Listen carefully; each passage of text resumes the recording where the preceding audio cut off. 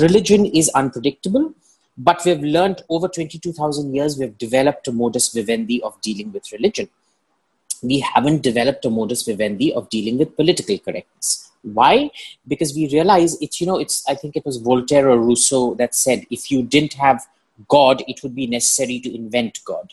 I have never come across a country like India, which has suffered more at the hands of Islamic terrorism, that is also absolutely clueless about Islamic terrorism.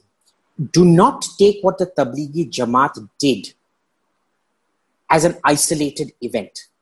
They are the cause. 60% of all cases today in India are linked to the Tablighi Jamaat. It is not Islamophobia to say that this is how the vast majority of Sunni polity in this country behave. It is the stereotype for how Sunni Muslim polity in this country behaves.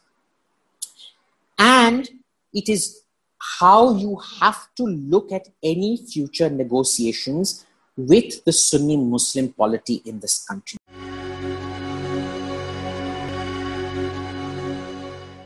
I'm going to speak for about 15 to 20 minutes. Maybe I'll drag it longer. But mostly, I prefer most of the conference to go into the Q&A sessions, because that's where, it gets kind of interactive and you get a lot more information out. So what happens is, you've seen that there's a campaign right now against Hindus in the Gulf. Anybody who expressed Islamophobic sentiment, most of them, you'll notice, did not. They just abused somebody on Twitter and they're being tagged for being Islamophobic and things like that. And this comes down to the issue of what exactly is Islamophobia, and is accusing somebody of being disproportionately responsible for the spread of a virus, Islamophobia, just because they belong to a certain community. Now, for this, we need to look at three separate issues. The first is, what exactly is Islamophobia? The second is the question of blaming and shaming. And the third is the issue of stereotyping. And to do all of that, you need to understand some of the political history. For that the third point there, you need to understand what the political history of political Islam in India has been. So let me start with the first point, Islamophobia. Look up a definition of Islamophobia. There's actually no, you'll find a rudimentary definition in Wikipedia, which is basically sourced from 3 different books, but there is no agreed definition of Islamophobia. But what is a phobia? It is medically, it's an unreasonable fear of something. Now, is it unreasonable to fear the extremist tendencies of any religion? I'd say the answer is no. The question is, why is it in the case of Islam, it tends to get much more stereotyped than, say, Christianity or Hinduism? Actually, now Hinduism is stereotyped across the board, because you look at the New York Times or the Washington Post or the Wall Street Journal, everything is Hindu nationalism. It isn't extremist Hindus did certain things. It's just Hindu nationalism. If you're a nationalist, if you're a Hindu, you're a terrorist. So there's the question of those standards as well. So what we find is basically that this pattern of labeling everything Islamophobic, it conjoins with a pattern of politics, the way Muslim politics in the subcontinent has been played out, which I'll come to at in the last part of this. But this, in many ways, it correlates with what we see as the political correctness brigade. And political correctness, if you notice, is something that is very, very post-religion. It started off mostly in countries, it started off in a place like Europe, which had become post-religious much, much before. America is still not post-religious. Religion is still very, very strong in America. But in Europe, I can tell you, even in the most southern parts of Italy, in Calabria, in southern Spain, which were traditionally poorer, church attendance is almost non-existent. Now, the thing is, religion, we've had a tactile relationship with it for the last 15 odd thousand, almost 20,000 years. If you look at Gökbeli Tepe, which is the Stone Age ruins in Turkey, you find that religion came before the city. Temples came before cities. So we can actually document it going back to about 22,000 years. Now, religion is unpredictable, but we've learned over 22,000 years, we've developed a modus vivendi of dealing with religion. We haven't developed a modus vivendi of dealing with political correctness. Why? Because we realize I think it was Voltaire or Rousseau that said, if you didn't have God, it would be necessary to invent God. And I've modified that to saying, I don't believe in God, but I believe in religion, because religion provides a form of social control. And what these post-religious societies decided was that you did not need religion, but then they had to have another form of arbitrary, and note I use the word arbitrary, social control with which to label enemies and go after them, much like the witch hunts of 1600s Europe. So what happens here is that you have Islamophobia now that has become a part of the shibboleth of the politically correct left. Why is this? For a long, long time in between, it was the politically correct that were the biggest enemies of Islam, because these were the radical leftists that were going hammer and tongs at them. It turns out that, a few well-placed terror attacks can buy you acquiescence and complete cooperation. Forget cooperation, obsequiousness and crawling on the knees. All it required was a few terrorist attacks on that French magazine, the Danish cartoon controversy, the killing of Van Gogh's great-grandson, was it, I think, for blasphemy and things like that. And that entire crowd, you remember Christopher Hitchens, how he used to go hammer and tongs at Islam. That was the end of your actual left-wing attacks on Islam. Once the terror attacks targeting intellectuals started, it shifted completely the other way. To the point now where the left has also seen, this is where intersectionality comes in.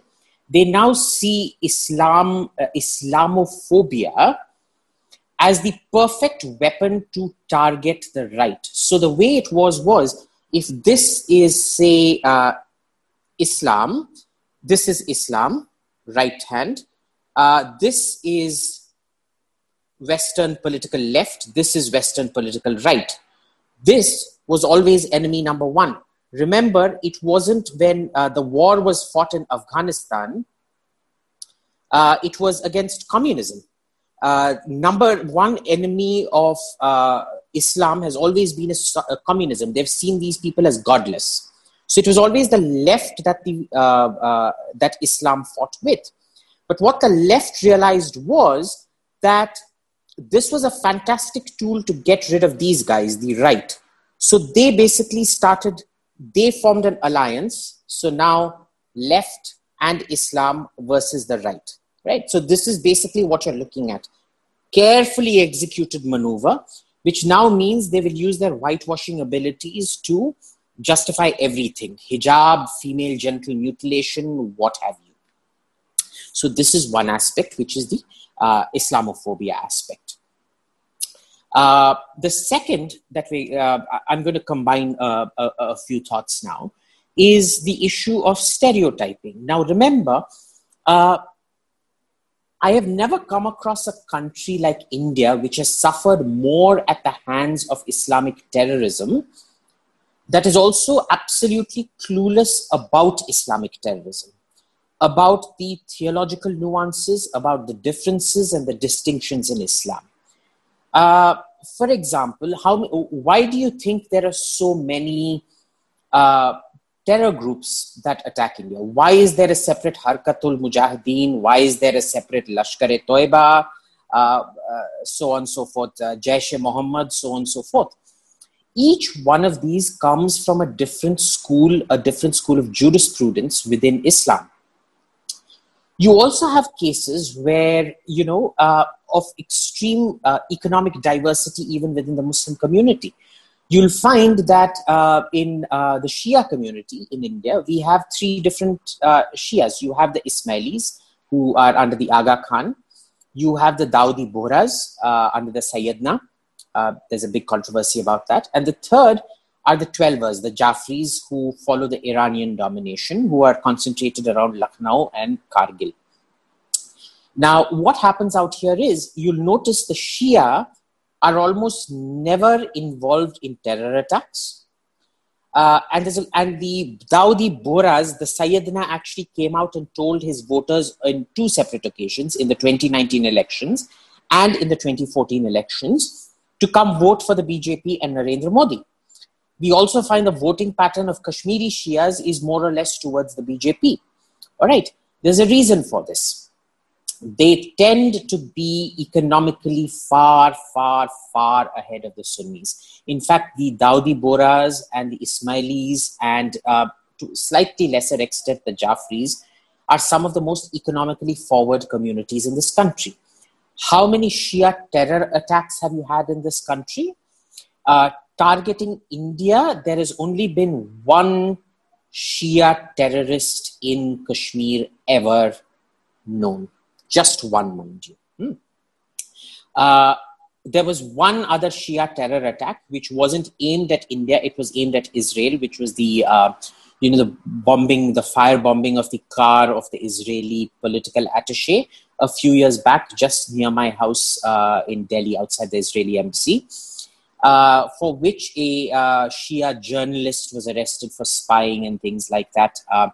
Again, nobody died, but people were badly injured. Now, this is where stereotyping comes in. I find a lot of the stereotyping that happens in India happens because we're not even taught about Islam. Everything is, clubbed together as if Sunni Islam is the one and only thing. We start using taqiyya for everything. And remember, taqiyya is a very Shia concept. It's not justified in Islam, in Sunni Islam in that sense. That a lot of the political leaders lie is a different matter. Remember, all politicians lie. But as a principle, it only lies within Shia Islam. So when I see a lot of people say, this is taqiyya, you need to separate individual lying for institutionalized justification for lying. Then you have lots of other communities, even within the Sunnis. Now remember, even within the Sunnis, there are lots of economic stratas to look at. You have, so this is what happened in 1857. I think all of you who have done CBSE, I think it was probably in ICSE and State Board as well, would have studied the Zamindari, the Rayatwari and all those systems, right?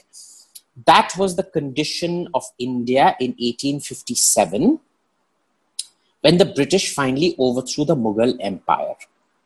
So what you had was a fundamentally feudal polity whose power structures were all these Jagirs and Zamindars who were controlling everything. If you went up against them, you did it at your own risk because he would send his men and he would have you butchered or killed if you tried anything funny with his land. And mind you, land reforms that we allegedly, so-called land reforms that Nehru enacted, they were not land reforms. Never fall for this trick. That land reforms nonsense that you learn in CBSE is 90% of the cause why we aren't able to understand why Sunni Muslims in this country, a large percentage of Sunni Muslims in this country, still live in a feudal mindset. All it was tenancy reforms. Remember that. So there was the, again, three-layered structure. The topmost was the Zamindar. The second layer was the deputy Zamindar. He was the guy who would take land on rent from Zamindar. This guy would take on rent from this guy. And finally, there would be the landless laborers. These guys who had absolutely no title on the land. What Indian land reforms did was they took away what belonged to this guy and gave it to sorry, that finger is very weird, so I'm going to use this finger instead, gave it to this guy. So you didn't actually get rid of feudalism. You just multiplied feudalism. It had nothing to do with empowering these people. It was a cold, calculated political move by the Indian National Congress, that because this particular, the top zamindar was seen as being compromised and not really willing to make peace with the Congress, their power had to be broken. So this guy had to go, and these guys, many of whom, because these guys were opposed to these guys, they were willing to make a deal with the Congress. These guys were imposed. This guy, as always, was screwed over. So let's talk about this guy now. What happens with him is, he's just as feudal. If this guy went up against the middle zamindar, he would still have his house torched, he would still have his wife raped, he would still have something or the other happen to him. And that wasn't a very good thing. So what you did was, in a sense, you democratized feudalism, that instead of a handful, say 20, 30,000, you made it 200, 400,000. I'm just giving a rough number. I don't have the numbers with me because, we're all in quarantine, stuck at home. That it democratized this feudal structure. And this feudal structure could then be used by the Congress for playing divide and rule. And that is what the Muslims then used as their political power. Now remember, let's go back to 1857. What developed was, you see a 20-year period of disenfranchisement. It was seen as a Muslim rebellion, which wasn't entirely true. There were large Hindu sections to it as well, but it was seen as a Muslim rebellion. These guys were disenfranchised. And within 20 years, you see the setting up of Aligarh University and things like that. I mean, the initial founding of it by Sir Syed Ahmad, the germination of the thought. This all follows sequentially. Of setting it up to kind of unify and give them a voice. So what happens in all of this is that you have a institutionalized way now of negotiating with the government. It was initially by the zamindars. After 1950, it became the deputy zamindars. And what was this? It was basically the feudal lord looking for handouts from the government, looking at negotiating opportunities from the government. So how do you start off? You initially start off by maximalist demands. If your land, some part of your land is being taken off for building a road or something like that, you say, no, I'm not going to give it to you. Then you start becoming obstructionist. You start putting guys out. So far, it is passive resistance, fine. But you also start sabotaging. And finally, when the steamrollers come, then it blows up into full-on violence. Now, you notice throughout, ever since AMU in that sense has been set up, it has constantly been this sequence. You can actually game it. Stage 1, stage 2, stage 3. All right. You've seen this with the CAA protest, and I'm talking about this because CAA is so valid to our recent history. You'll remember all of this. Initially, it was just saying, we oppose it, la-di-da-di-da. Second phase is it actually graduated to violence almost instantaneously. Remember, both those hotspots, Jamia Millia Islamia and that Trans-Yamuna triangle which blew up, both had riots, which the Delhi police crushed very, very quickly, and they were criticized for very, very heavily. And then these same terrorists who started up these riots, they then organized people to come sit on passive protest. It was precisely because it was crushed brutally that they decided to switch tack and make it passive protest. All right. It wasn't passive. Remember that. We've all seen the videos of journalists being beaten up if you didn't report things a certain way. You still talk to journalists who went in there. They will tell you there were metal detectors. They were coordinating with walkie-talkies, whatnot, so on and so forth. And then what happens is, because their protest is losing steam, you've won the election, at least you've defeated the BJP. What's happening from there on? they don't see anything going. They feel, to use this, what's the Hindi term? I've forgotten. Somebody told me, that they basically held their nose and voted for Arvind Kejriwal because they were absolutely alarmed by stuff he had said, that I will get rid of these protesters in one day, mandir wahi banega, so on and so forth. So they felt that they had no options other than Arvind Kejriwal, because by this time the Congress had already ceded ground. They said, we're not going to allow the vote to get split. Let Arvind Kejriwal win. So it was given over to Arvind Kejriwal. And they've now defeated the BJP. What do? Now, they realized this is where the dead end politically was, that even if Kejriwal wins, he has absolutely no power to prevent the NRC-CAA process from happening in Delhi. And so you have to upgrade it to the next level, which is full-on, over-the-top violence. Think about it rationally. For any police investigation, there has to be motive. And the motive here is only one community had an interest in escalating this. The Hindu community had zero interest in escalating this. And who exactly are this entire group of people in Jafrabad and so on and so forth?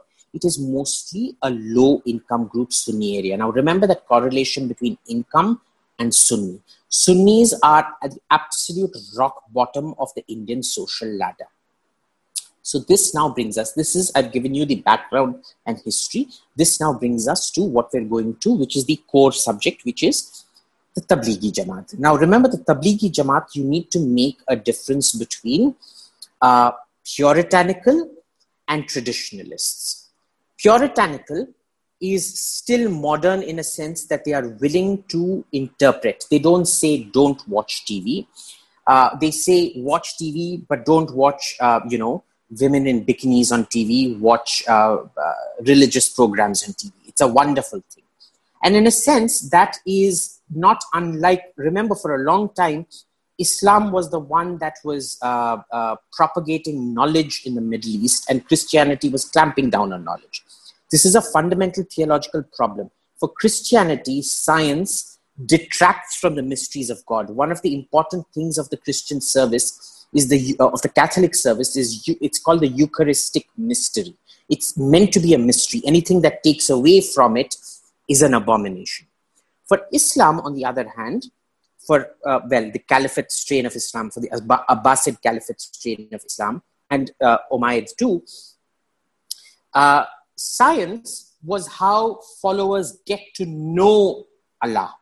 So it was that, if science proved that there was not something supernatural in one of Allah's miracles, everybody would like, wah, wah, wah. See, Allah knew this even before we did. This is proof that Allah is true God. So remember, these are two differing theological approaches. So what happens out here is, you have the Tablighis who are not puritanical like that. They are traditionalists. Traditionalist is basically a very civilized way of saying somebody's an idiot. Because apparently the Prophet slept on his right shoulder on his side, everybody should sleep on the right shoulder. Apparently because the Prophet always entered the mosque with his right foot first, therefore you should enter with your right foot first. So on, because the Prophet considered the wearing of pajamas below your ankles, any clothes rubbing the floor, to be immodest, therefore everybody should wear their pajamas above their ankles and so on and so forth. So you'll actually notice the Wahhabis have a great deal of contempt for the Tablighis. Primarily, of course, there's also a racist reason for it, because ever since the Mongols converted to Sunni Islam, they were seen as kind of inferior Muslims. They were seen as not true Muslims. Remember, out of the 1,400 years of Muslim history, only 200 years have been Arab history. The remaining 1,200 years have been Turco-Mongol history created by Muslims. Remember, all the Turks who ruled Egypt, the Turks who ruled North Africa, the Turks who ruled the Ottoman Empire, all came from somewhere around Mongolia, Xinjiang, Kazakhstan, Uzbekistan at some point of time, and they all migrated west. So what happens out here is that you have this entire Tablighi Jamaat, which is obscurantist by any stretch of the imagination. Nobody likes them. then combine two different things. One is that they say they are not political. On the other hand, they have all these political games, which is obstructionism. They were told on four separate occasions. On the 13th, the Delhi government notification came out. They said, no, we're not going to follow you. On 16th, the stronger notification came out. They say, no, we're not going to follow you. Then there was the 21st and then the 23rd. In all those cases, they said, no, no, no, no, no. And finally, you caved and you sent the National Security Advisor. I mean, forget the danger of sending the man who controls your nuclear buttons into a biologically active zone, but it's never a good idea. Now, the person who best described this entire phenomenon, and this negotiating tactic has been brilliant. Now, what I'm trying to do here is I'm not going to repeat what I put on my Twitter timeline. I'm trying to give you new information and new background and things.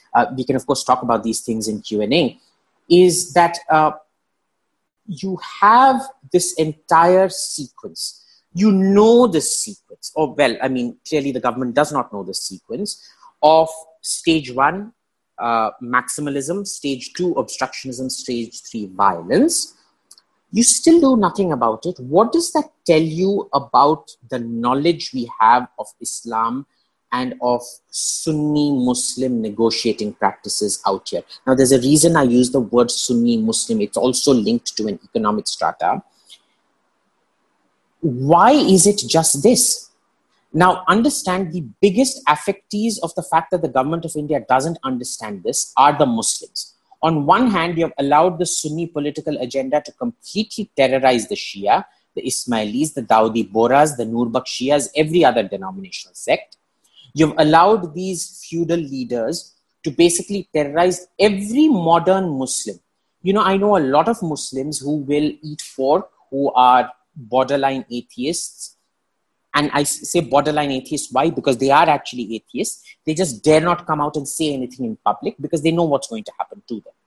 So you haven't even protected, if there were any voices for reform within Islam, you've basically thrown them to the wolves, because all you've done is you've incentivized this feudal Muslim negotiating tactic. The person who summed this up best was Sitaram Goyal when he was talking about Nehru, but clearly nothing's changed. And what did he say? It's like a man who goes in for, who's convicted of something and he goes in for punishment, right?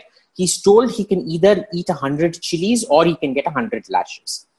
After eating 30 chilies, he says, oh my God, I can't take these chilies anymore. I'd rather go in for 30 lashes. So then he gets 30 lashes. He's meant to get a full 100 lashes. But after 30 lashes, he says, oh my God, these lashes are too bad. I can't do this anymore. I'm going to go back to chilies. So then he eats another 30 chilies. And then he's like, oh my God, I can't do this. And therefore you get into lashes again. By the end of it, he's gotten a full, he had to eat a full 100 chilies and he's had to have a full 100 lashes. This, unfortunately, is the reality of it. We are expected to endure violence. And remember, violence, who can carry out violence? Remember this. If you've got a job, and this is why we don't see Shia violence, why is it lower income group, Juggi Jhopdi wala, Sunni violence? There's a reason for it. If you want to go out in the streets and riot, tell me what guy with a white collar employment will ever dream of going out in the streets and rioting. They're not. You've fundamentally got joblessness that leads to rioting. Anywhere you go, it is the economically depressed sections, which are also the high crime sections. In India, they get organized into riot mobs. Now understand, when we talked about that middle zamindar who's the one negotiating with the government, for him, he loses nothing.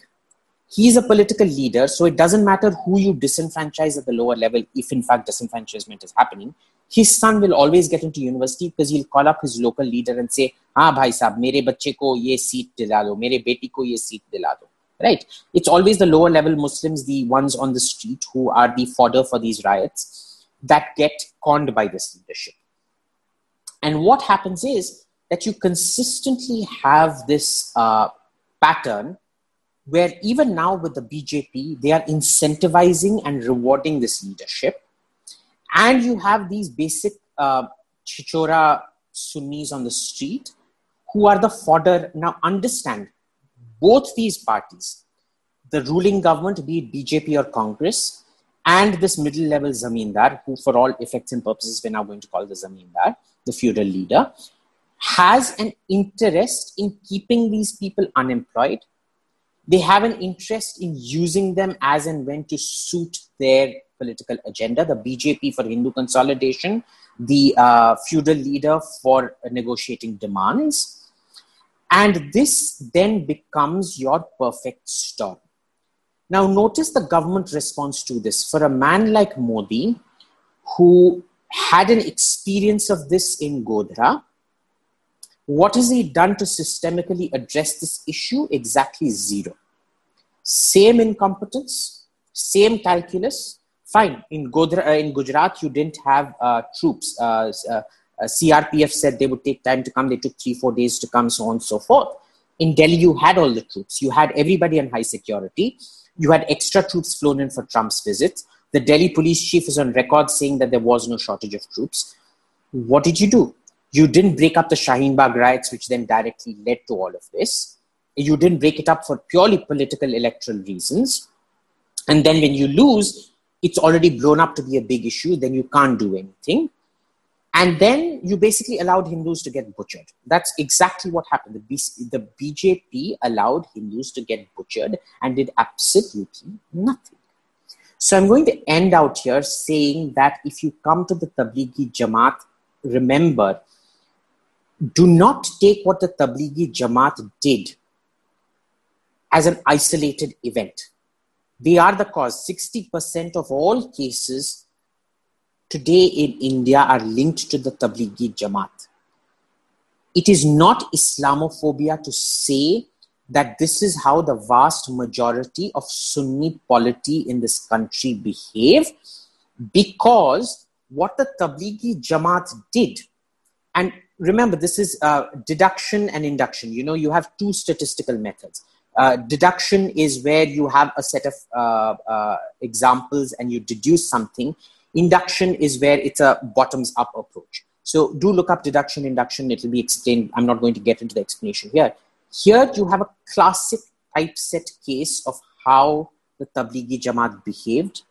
It is the stereotype for how Sunni Muslim polity in this country behaves. And it is how you have to look at any future negotiations with the Sunni Muslim polity in this country. This is how it will always be carried out. Remember, even though Jinnah was a Shia, Shias didn't come out in the street and protest. They were all supporting from the side with money and things like that, but they never came out in the streets and protest. All the violence during partition was carried out on Jinnah's orders by local Sunni thugs and gangs mobilized and organized by these zamindars, right? So remember, there are divisions in Islam. Don't stereotype. At the same time, you can stereotyping this particular kind of negotiating tactic to the Sunni polity in this country is perfectly legitimate. So I'm going to end out there. We'll leave everything for Q&A. Thank you, Abhijit, for that great discussion. My quick question is, you spoke about the Sunni-Shia divide, and we know that they don't like each other and so on. So what's the phenomena of these Shia journalists emphatically supporting the Shaheen Bagh cause and all of that? You know, the one journalist I'm talking about, Sabah Naqvi, who is Shia, but she continues to support all the violence, all the Sunni-related violence. So what is that phenomena? I'm curious to find out if you have the answer. Sabah Naqvi, in that sense, is one of those people who knows she will never be a Shia community leader. She, therefore, does what the Bhuttos did. You know, the Bhuttos are Shia. Yahya Khan was a Shia. Jinnah was a Shia. But the Bhuttos, unlike Yahya and, Jinnah, of course, used to eat pork and stuff like that. He wasn't really a Muslim at all to begin with. But Yahya was quite open about being a Shia. But what do the Bhuttos do? They've become crypto Sunni. They only portray their Sunni side. They've given up on their Shiism. And what they do is they basically support every single Sunni cause, really. They have zero sympathy for the Shias. And this is what Sabah Naqvi does. But let me point out that the supreme leader, supreme Ayatollah of Iran, Ayatollah Khamenei, also came out and made lots of nasty remarks about the Delhi riots and Shaheen Bagh and things like that. Now, remember, there is the biggest politically active concentration of Shias is in Kashmir. They are petrified of what is going to happen to them in Kashmir because the Pandits have been run out. And now Shias are treated as mukhbirs. Mukhbirs are informers, spies, fifth columns in that sense. They are petrified of what's going to happen to them. So there are two different Shia responses. One is people like Sabah Naqvi she's not a man, therefore she's not going to be taken seriously within the Shia leadership. So she's playing a different game. That's an individual game. The organizational game is what is dictated by Ayatollah Khamenei from Iran, which is what the Jafris follow, which is that Shaheen Bagh and all of this is a liberation movement. They will say all of this, but they will not support it because, the louder you are, the less you actually have to come out there and do anything about it. So that's fine. I mean, that we can deal with. I have a question from Gaurav S., who cannot ask this himself. What's the modus operandi in the garb of Islamophobia globally? And how are these folks funded for a well-oiled and well-rounded propaganda campaign? See, there is no funding campaign for this. Like I explained, it's intersectionality. The left sees Islamophobia as a fantastic way of screwing over the right. So it's an alliance of convenience, right? Remember, in the Afghan war, what was the actual payment? Nothing. It was basically the Christian right joining hands with the Islamic extremism to defeat communism. Now it's a realignment. It's the global left that have created an alliance of convenience with Sunni Islam to screw over the global right. It's that simple. And Islamophobia is the best way of, think of Islamophobia in that sense as a non-verbal, as a verbal, non-violent Afghanistan. They'll keep grounding you down, paint you as a bigot, paint you as a racist, paint you as whatever, in the hope that something will stick. Now, how do these charges stick? It's when you lack nuance that they actually end up sticking. And this is the problem in India, that we very frequently lose nuance, that we can't protect ourselves intellectually when we're challenged, and then we start doubling down. The funding for this is... it's not that there's no funding, but there's no funding for this specifically. What happens is it's these global conferences. You get your business class travel, your 5-star stay. You get project funding to do things on nonsense like diversity. One of the latest shell corporation type fundings of this is of a nonsense called CVE. Have you heard of it? It's called Countering Violent Extremism, which basically equates all forms of violence, rural violence, with Islamic terrorism. Now, at least when the LTT was around, I could have said that there was an equivalence to be made, because the LTT was a Christo-Hindu, primarily Christian, but at one point it was primarily Hindu, movement against a Buddhist state, and they were extraordinarily violent, killed prime ministers and presidents internationally. Sri Lankan president, Sri Lankan foreign minister, Indian former prime minister, so on and so forth. But when you start comparing a social phenomenon, which is cow lynching, again, very, very selective bias, statistical bias, because the overwhelming majority of cow smugglers are Muslims, about 89 to 95% of them are Muslims. Therefore, when they caught, it starts getting portrayed as communal violence, which then gets equated with the 9/11 terror attacks or the 27/11 terror attacks. I mean, excuse me, Dad. This is the kind of whitewashing they do. And see, the problem is these people control academia, so they're able to justify all this kind of nonsense through verbiage. And because the right wing actually have jobs, we're not jobless old that sit around and,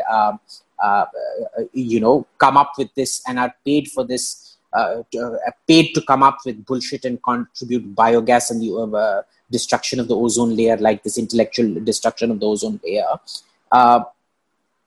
We don't actually come up with effective academic or intellectual tools to counter this. Like I said, nuance is your best friend. A lack of nuance on our part is their best friend.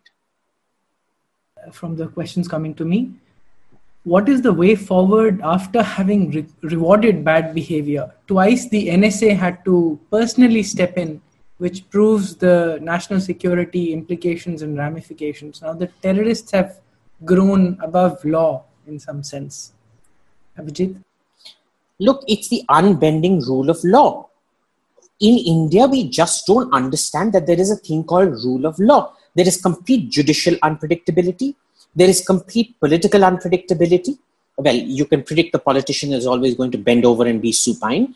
There is complete police unpredictability.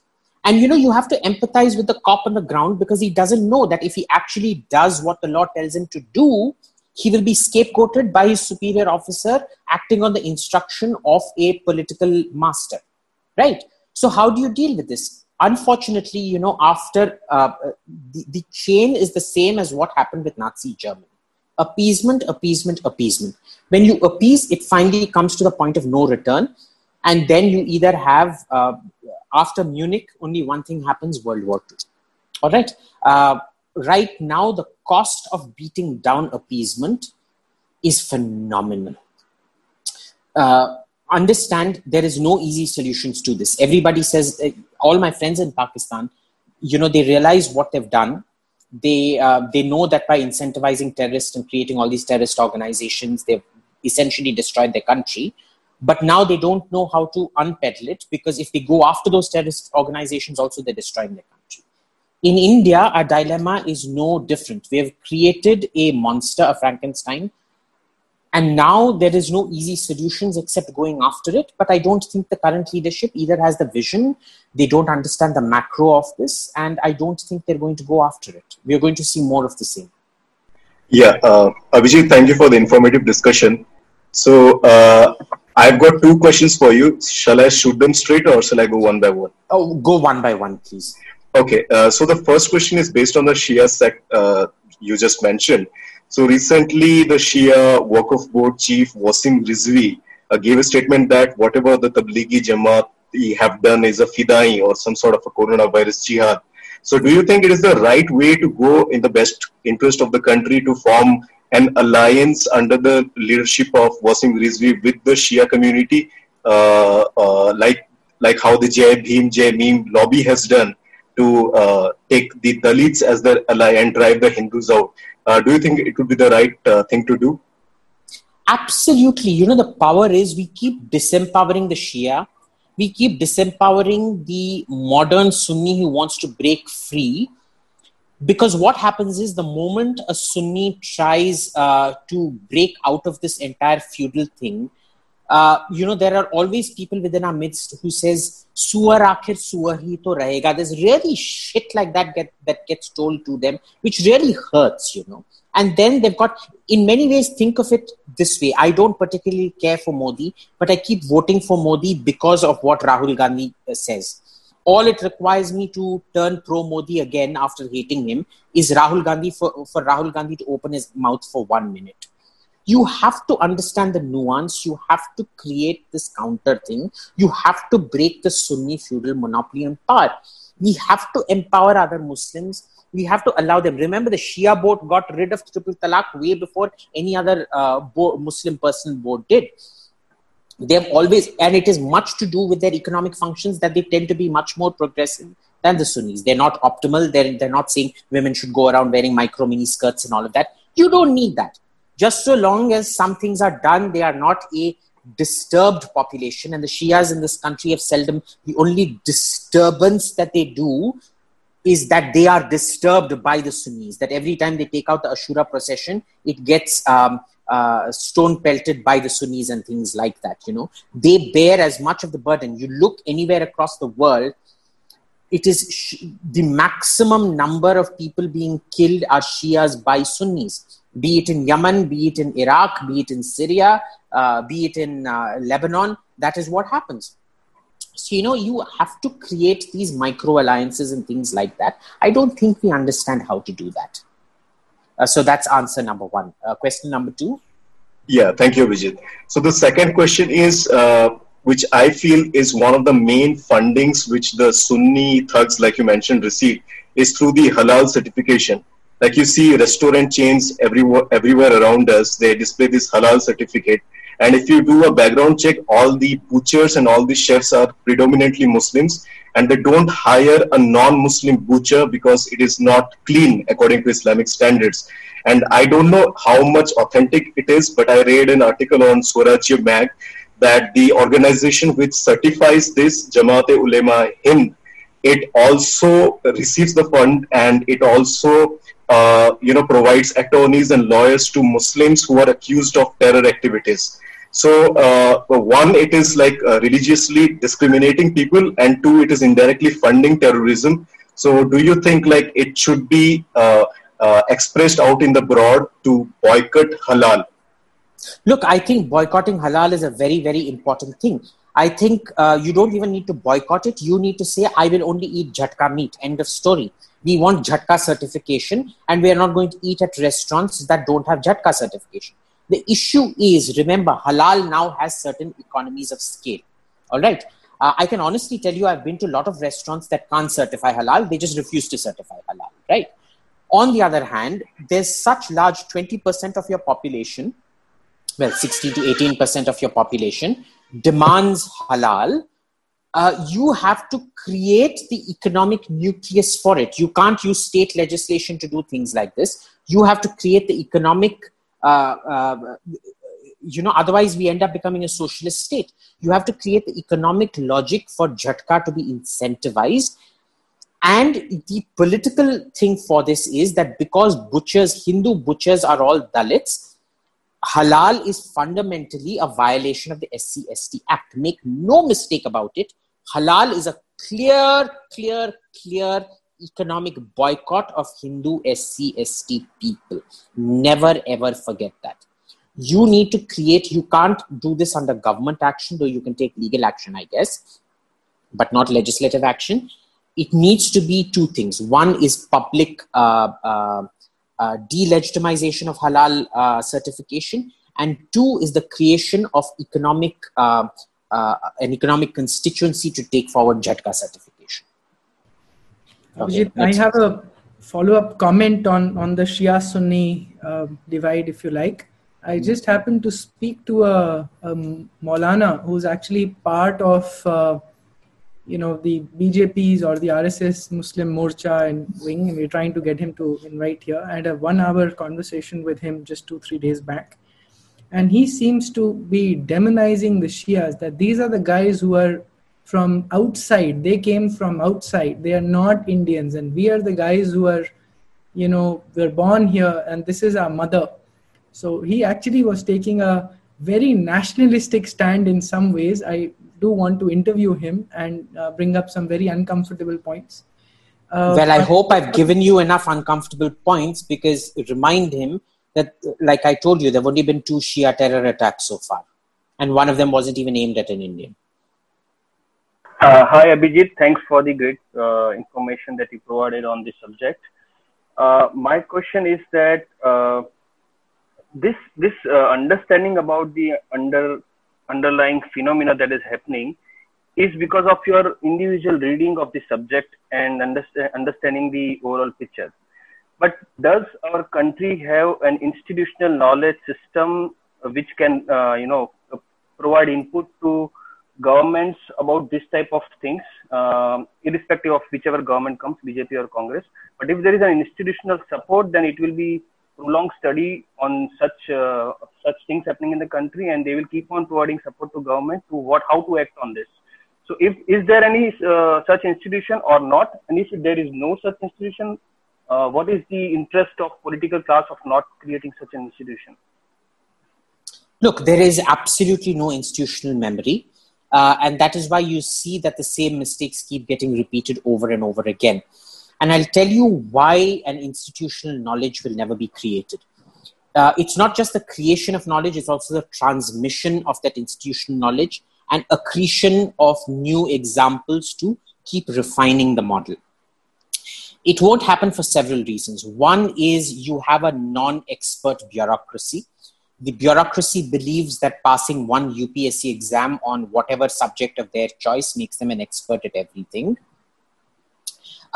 So they never actually read up properly. They never actually get a deep specialization in all of this. And you end up getting screwed. But the second issue is, remember that when you're not an expert in all of this, you tend to concoct. I have seen the way government papers in this country are made.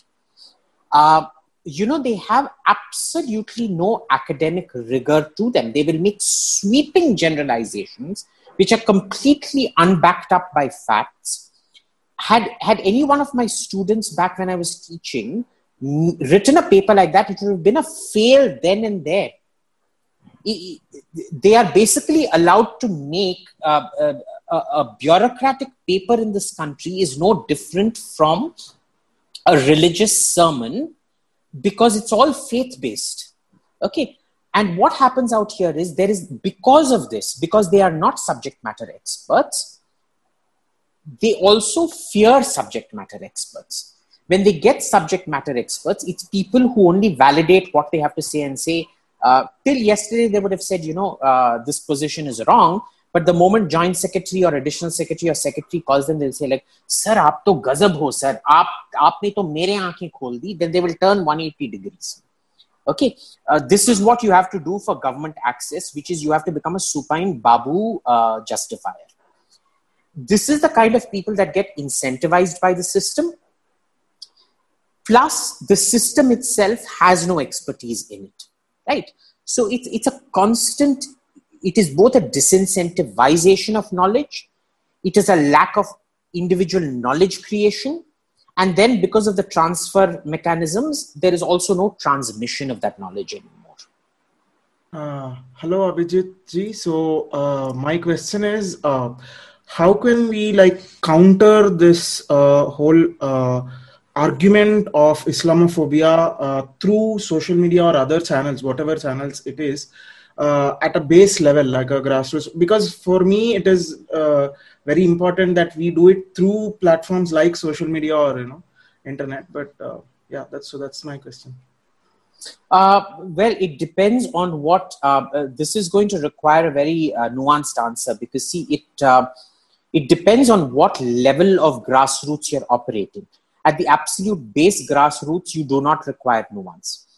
You need two levels. One is the grassroots that talks to the common man, which does not require nuance. The second is the intellectual level, which does require nuance. For the grassroots, what I would suggest is it is when this grassroots talk becomes public that is used to undermine the intellectual core. All right, they'll say, dekho, ye banda to ye nuance ke saath bol raha hai. They will completely ignore that. They will only go in for the what the grassroots workers are saying. In many ways, this is like what Ramchandra Guha does. He nominated, he said the right wing in India has only one intellectual, and it was a guy that I had never heard of in my entire life. Why? Because he was the least of all intellectuals. So you create a straw man and then you take it down. This is what they do. So what you need to do is your grassroots discourse cannot be in public. It has to be in private forums, WhatsApp groups and things like that. The social media discourse has to be an intellectual discourse. It has to have a great deal of nuance because social media requires that nuance. But let me tell you what happens. The BJP unfortunately never invests. The Hindu right never invests in that kind of nuance. We're a low human capital country. We do not believe in individual value addition. And so all we spend our money doing is events and, screaming, shouting over the top nonsense. We still have not seen the kind of creation of intellectual capital the way the Congress did. The first things the Congress did after independence, in fact, incapable of doing, unfortunately. So that is the answer to you. I just wanted to make a quick point, Abhijit, to your point on the Shia Muslim Sunni divide, so to speak, and forming micro alliances. I just wanted to sort of remind the group that the Shias were at the forefront of the two-nation theory. And this whole artificial construct of the Ganga Jamni Tehzeeb is the brainchild of Shia Muslims that were left behind in India, not because of their love for the country, but because they were here to mind their properties. The first Prime Minister of Pakistan, Liaquat, was a Shia. Sayyid, I'm forgetting his name, the great educationist, like he's called, was a Shia Muslim. And so therefore, the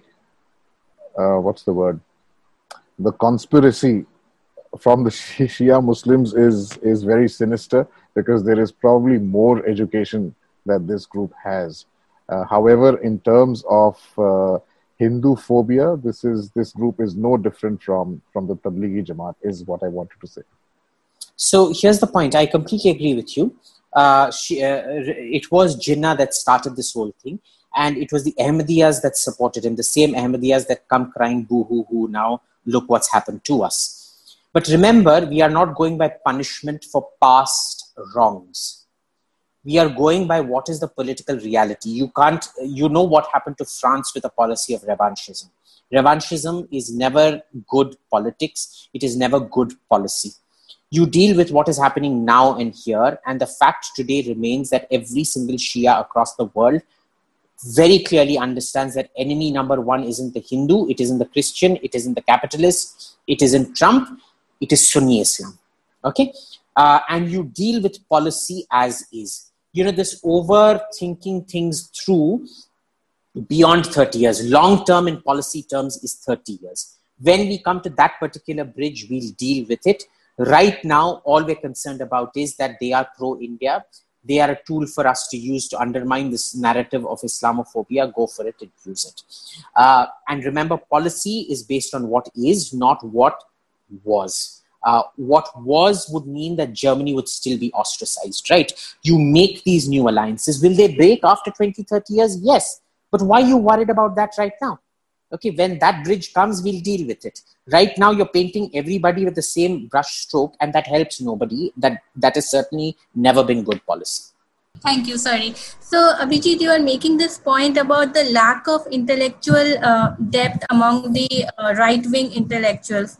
I have something that I want to add to this. So, a lot of survey data collects detailed information on caste. So, we have a good sense of how different caste groups operate. But I've never seen any right-wing intellectual to advocate collecting information about Muslim sects in large-scale surveys, because that would give an idea about what are the different social and economic indicators among different Muslim groups. And I want to flag this, and I wanted your thoughts on it. Yeah, look, so this is what I'm saying. The gold lies in primary research. Primary research requires money. It requires investment. You have 3 right-wing think tanks in India: Shyama Prasad Mukherjee Foundation, the India Foundation, and the Vivekananda Foundation, right? Shyama Prasad Mukherjee Foundation is completely unfunded. They run on a pittance, literally a pittance. As opposed to the Rajiv Gandhi Foundation, the first thing that Narasimha Rao did was he gave it 100 crore corpus, which has since become close to 500-600 crore corpus, where they do fantastic research for their MPs. It's a different matter that the Clown Prince is an idiot who doesn't like data, right? So Shyama Prasad Mukherjee can't really do much in this case. India Foundation focuses entirely on events. And Vivekananda Foundation is mostly old people reminiscing about old things and old times. The reason for this is that the current government does not see the existence of expertise outside of the bureaucracy, outside of the IAS. It's Prime Minister Modi's own inferiority complex, I guess. You know, when you come from a certain class, you always say, mera beta IAS banega, this idealization of the IAS. I am the kid of 2 IAS types. So, you know, for me, they're like, but not everybody is like me. for the government, it's either IAS or nobody. If you're not IAS, you're not worth listening to. If you're not IAS and you're a so-called expert, then you are to be viewed with a great deal of suspicion. Not to mention quackery.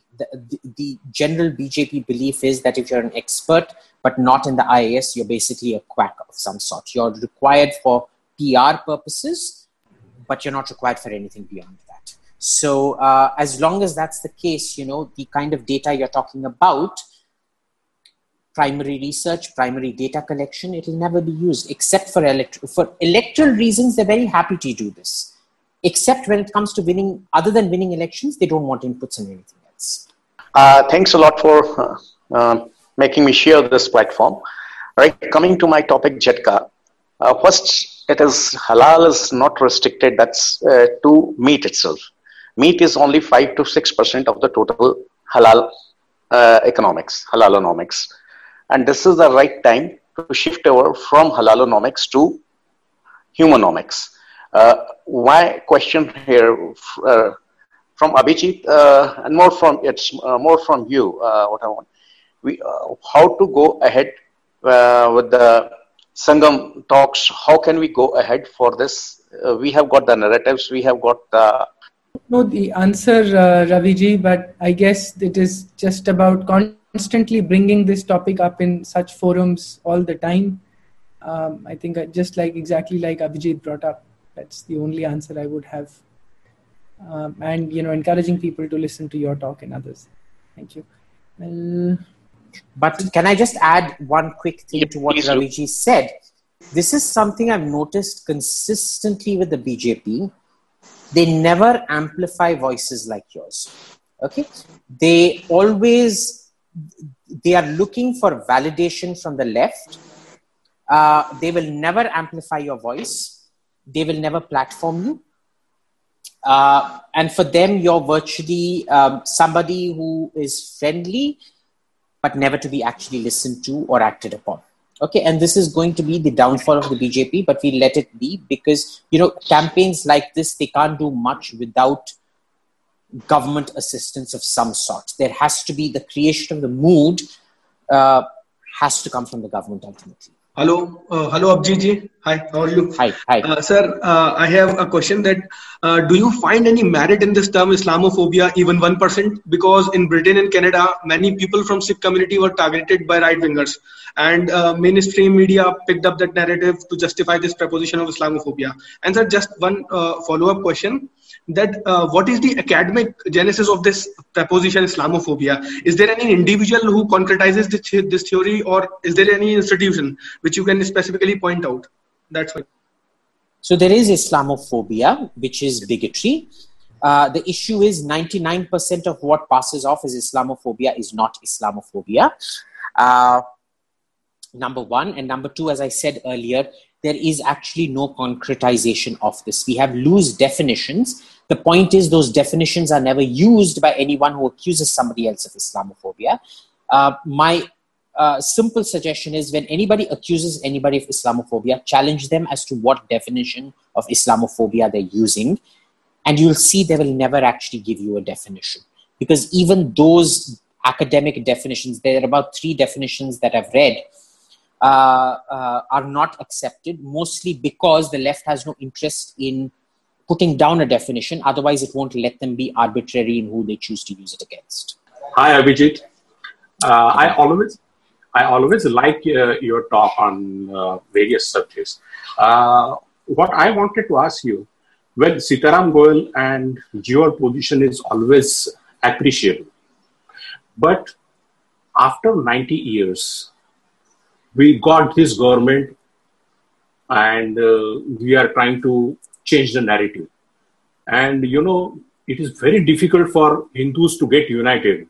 So what is the solution for this? I'm sorry, can you repeat the question? What I didn't get the gist. It's very difficult for Hindus to get united these days. So what is the solution to this? Well, look, right now the solution is Rahul Gandhi, right? Every time I get disappointed with the government, this time I literally did not want to vote for the BJP. And every time my hand moved away in Mylapore is where I vote in Madras. It was the ADMK that I had to vote for. And every time my finger would move away from the ADMK, I'd see Rahul Gandhi's face, and the finger would automatically come back to this thing. Look, Hindus are the most capitalistic of all the races in the world because we are fundamentally individualistic.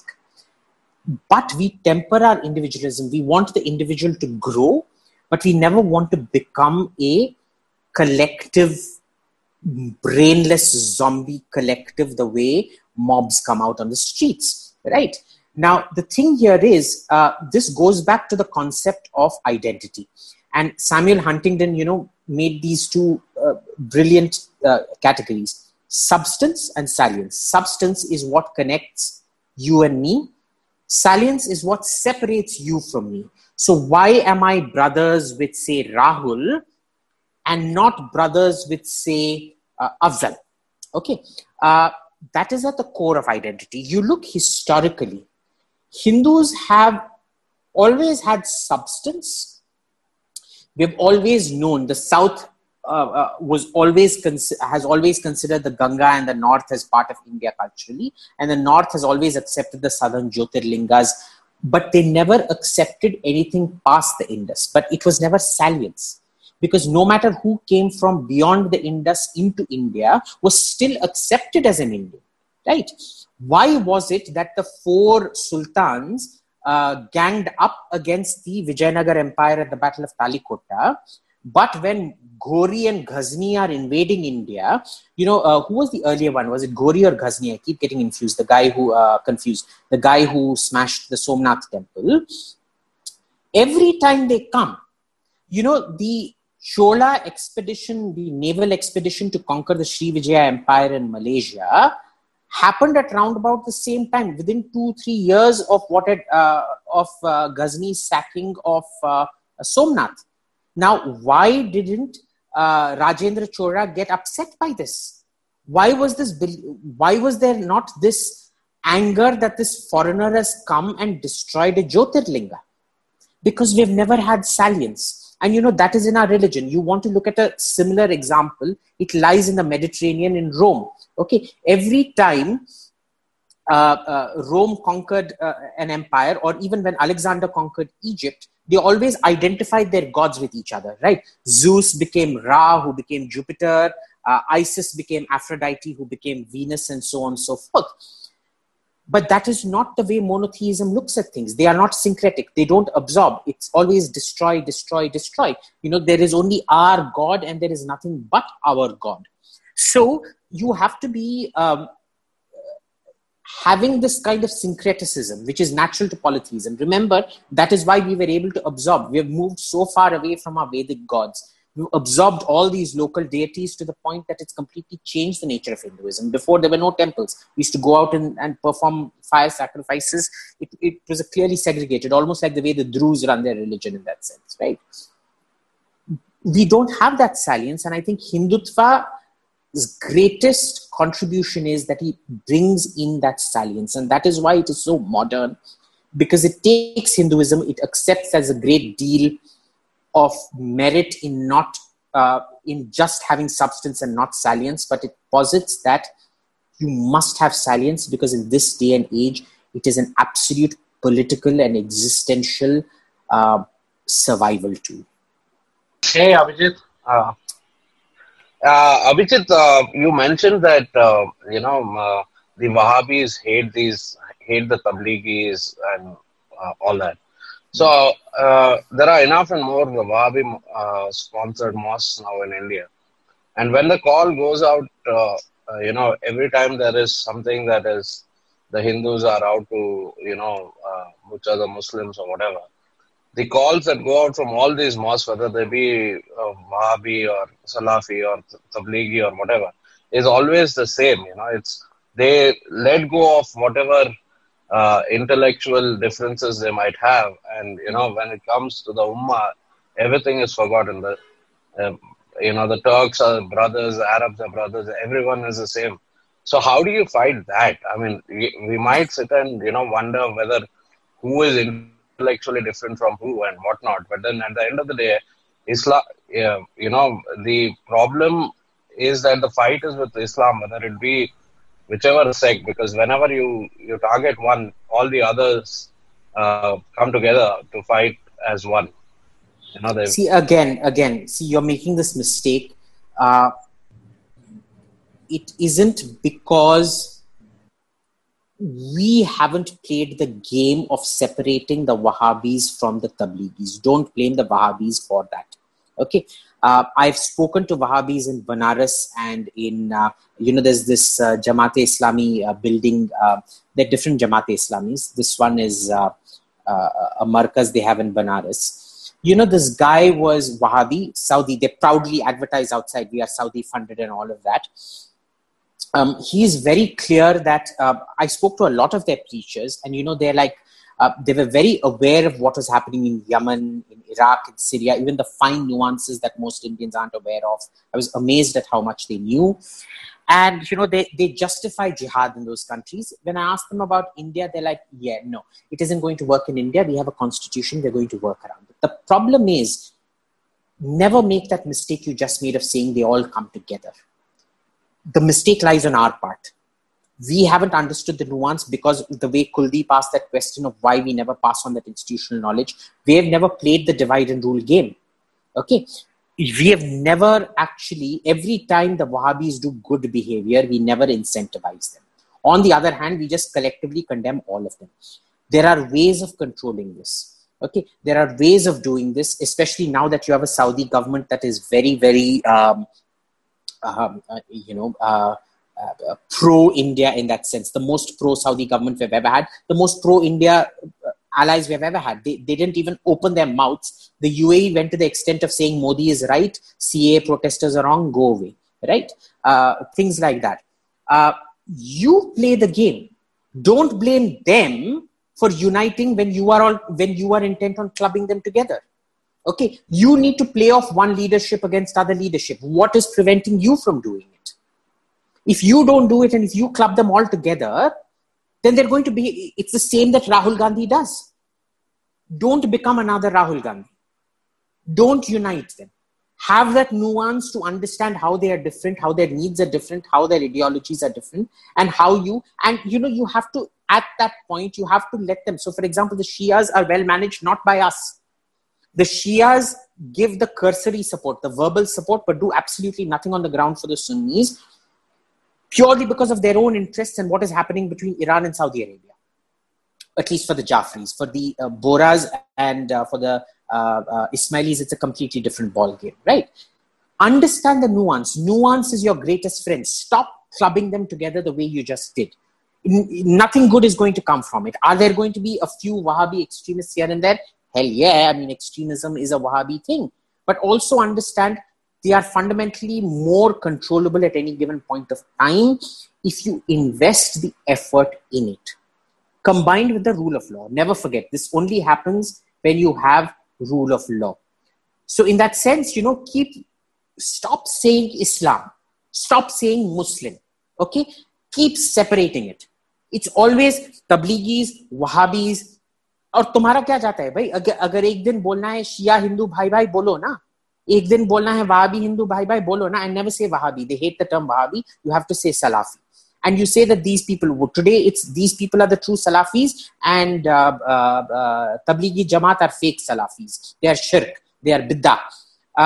Tomorrow you say Tablighi Jamaat are Tablighi Jamaat Hindu bhai bhai. You are true Salafis. Ye Wahhabi log hai. They are not true Salafis. They are shirk and bid'ah. Play the game. Stop. I mean, everybody sees that Rahul Gandhi is leading to Hindu consolidation. Why are you basically enabling Muslim consolidation? Stop doing that.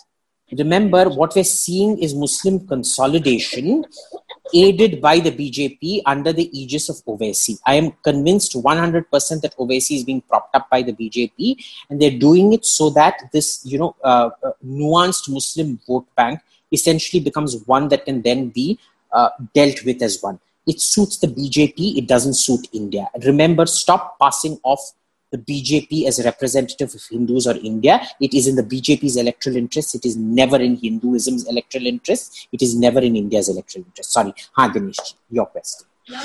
Abhijit, namaste. I want to ask that what is the role of left-wing media in propagating the Wahhabis or Sunnis hatred for the Hindus? Their role comes in denial. Okay, they will always try to cover up. They will always try to normalize. They will always try to explain away and justify it. And that is what you need to counteract. The way they do it is when we lack nuance. Then your objection to their cover up becomes bigotry. It isn't. It's a lack of nuance. It can be bigotry at times as well. But your lack of nuance will always be passed off as bigotry. This is what they do. That they create a political correctness certification agency, and they do cover up. You have to overcome two layers: the political correctness certification and the cover up. You can't do that by lacking nuance. You have to have nuance in both cases.